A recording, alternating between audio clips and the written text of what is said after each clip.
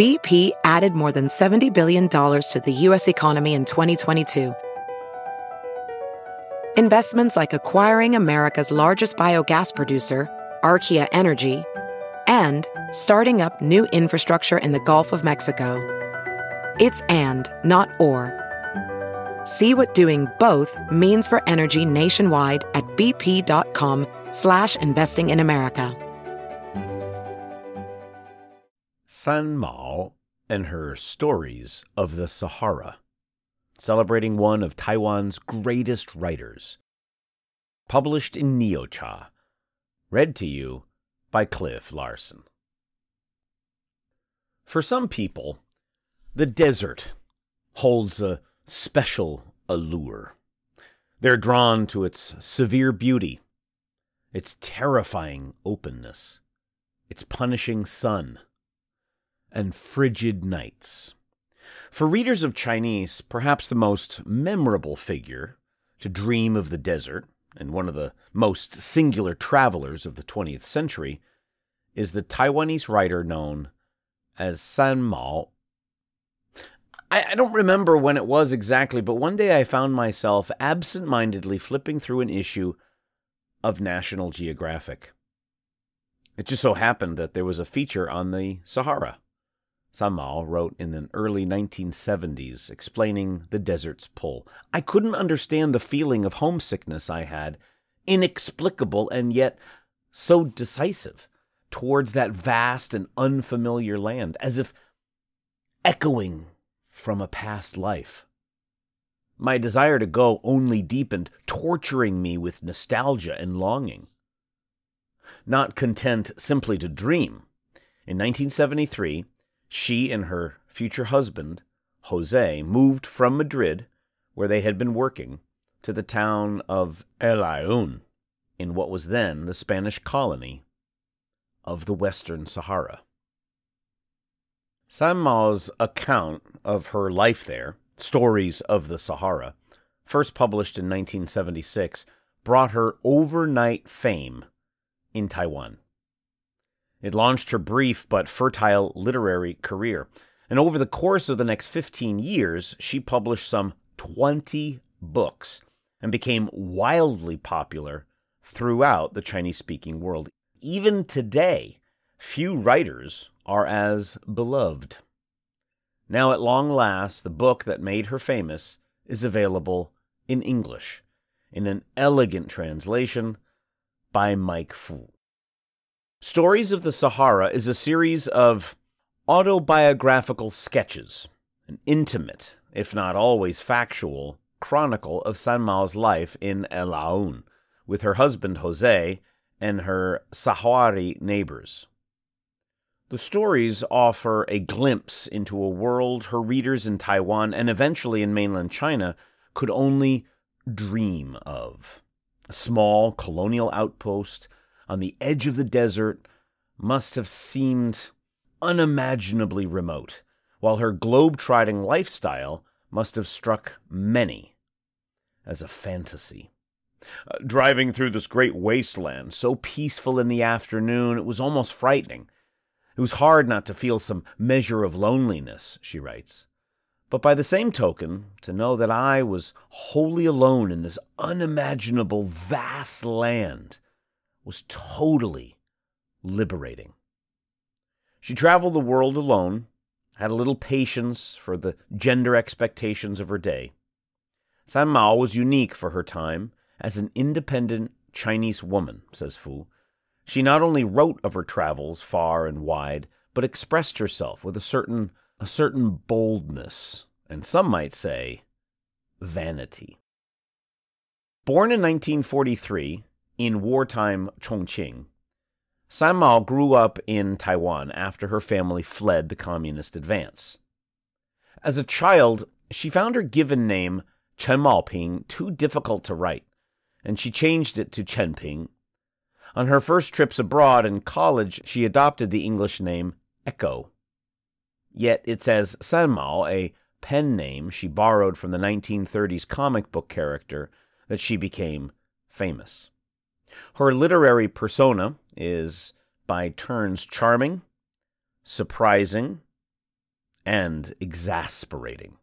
She's a whimsical character and protagonist, centering the reader as her confidant and co-conspirator, says Fu.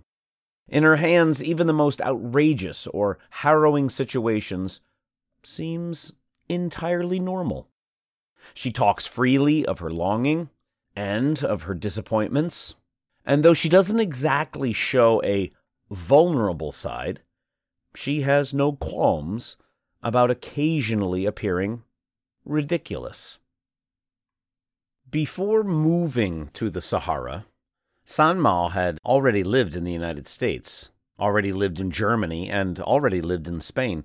She returned to Taiwan in 1970, but after the untimely death of a fiancé, she left again to take a job teaching English in Madrid.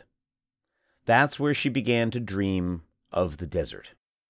José María Quero, a younger man who she had met years earlier, began courting her and even found a mining job in order to move to the desert with her. She realized that in him she had found someone to take seriously, and the two got married in El Aoun in 1974 in a civil ceremony Sanmao recounts in the book. As a wedding present, he gave her a camel skull. I was overjoyed, she writes. This was just the thing to capture my heart. They remained in El Aoun until late 1975, moving to the Canary Islands when Spain withdrew from the Western Sahara. Just why such a singular writer remained unknown in the West for so long is a mystery. I encountered Sanmao in 2011 when a friend gave me Stories of the Sahara as a birthday present, says Fu. He had begun dabbling in translation a few years earlier while doing a master's in Chinese film at Columbia, and when he read her, he immediately knew he wanted to bring her into English. One of the first things that drew me to this book was Sanmao's eminent readability, even for a Chinese American like myself, who grew up largely without deep knowledge of or access to Chinese literature, he says. I wanted her to sound just as lively, just as funny, and just as relatable in English. I felt that the spirit of her words was aged well and really lent itself to the task. His version admirably captures her casual, conversational voice, and her personality comes through on every page. Fu is also the translation editor of the Shanghai Literary Review. In recent years, Sanmao has finally begun to attract more international attention thanks to Fu and other translators. Stories of the Sahara appeared in Catalan and Spanish in 2016, and in Dutch in 2019. Recently, the New York Times devoted an overlooked feature, a sort of belated obituary, to Sanmao, and the New Yorker published an essay on her life and works. The upcoming second issue of the Latin American literary journal Chop Suey will include the first ever Spanish translation of her travelogue from Argentina. And in March of this year, for what would have been her 77th birthday, Words Without Borders published a reminiscence of her by her niece, along with videos of Fu and other translators reading her work in different languages. What explains Sanmao's lasting appeal? Well, partly it's her curiosity about everyone around her, which in turn owes a lot to her boundless confidence and willingness to flout gender norms. She was a keen observer of the life of El Aoun and effortlessly moved across social and political lines, meeting Sahrawi notables and colonial bureaucrats, Spanish soldiers and rebel militiamen, conservative women, and traveling prostitutes. She and Jose were much more involved in the local life than their Spanish peers. We had many Sahrawi friends, she writes, the stamp seller at the post office, the security guard at the courthouse, the company driver, the store assistant, the beggar, pretending to be blind, the donkey wrangler who delivered water, the powerful tribal chief, the penniless slave, the male and female neighbors, young and old, policemen, thieves, people from all walks of life were our sahabi. Not everyone got along, of course, and intolerance and violence were never far from the scene. One of her most dramatic pieces, Crying Camels, shows how a mixture of religious intolerance, sexual conservatism, political infighting, and personal vendettas culminated in the chaotic days of Spain's withdrawal in a brutal tragedy. Her curiosity didn't preclude criticism, and she never hesitated to pass judgment on what she saw. She deplored the Sahrawi practices of slavery and child marriage, and she was incredulous about local ignorance and poor hygiene. As Fu notes, there are quite a few instances where her judgments of others, especially the Sahrawi characters, may come off as insensitive at best, derogatory, or racist at worst. Yet her judgments were balanced by a profound sympathy for nearly everyone she encountered. The young shopkeeper, duped into sending money to a distant woman he thinks is his wife. The Spanish soldier, filled with hatred after his comrades were massacred. The old woman who asks her to treat their aches and pains. She found herself compelled by the very landscape to seek out these human connections. Back in civilization, life was too complicated. I wouldn't have thought other people or things had anything to do with me, she writes.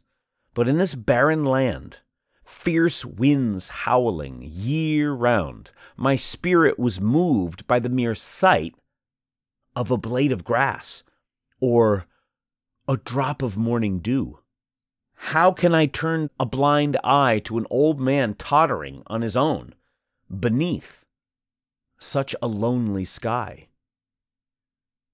In 1979, Jose died in a tragic diving accident on the Canary Islands, leaving Sanmao distraught. She returned to Taiwan, where she settled down to teach writing. Yet before long, she was on the road again, spending several months in Latin America on assignment from United Daily News, the paper that had printed her first dispatches from Africa. Towards the end of the 1980s, she traveled to mainland China for the first time, and by the time of her sudden death in 1991, in an apparent suicide in a Taipei hospital, she had already become a literary legend on both sides of the straits. Her evocations of life in the Sahara remain haunting. Quote, "What attracts me to this place? The wide openness of the earth and sky, the hot sun, the windstorms. There's joy in such a lonely life. There's sorrow." Unquote. Sanmao's life and works continue to be an invitation for readers to take a leap into the unknown. And now this singular, alluring writer is available to readers in English. You've been listening to Sanmao and Her Stories of the Sahara, celebrating one of Taiwan's greatest writers. Published in Neocha and thechinaproject.com. Narrator's note: please go to the website to read the article and look at the beautiful black and white pictures. Some postcards, some promotional pictures. Also, Sanmao, as she went and traveled all over China and all over the world. There's a great shot of her with a smile. Read to you by Cliff Larson.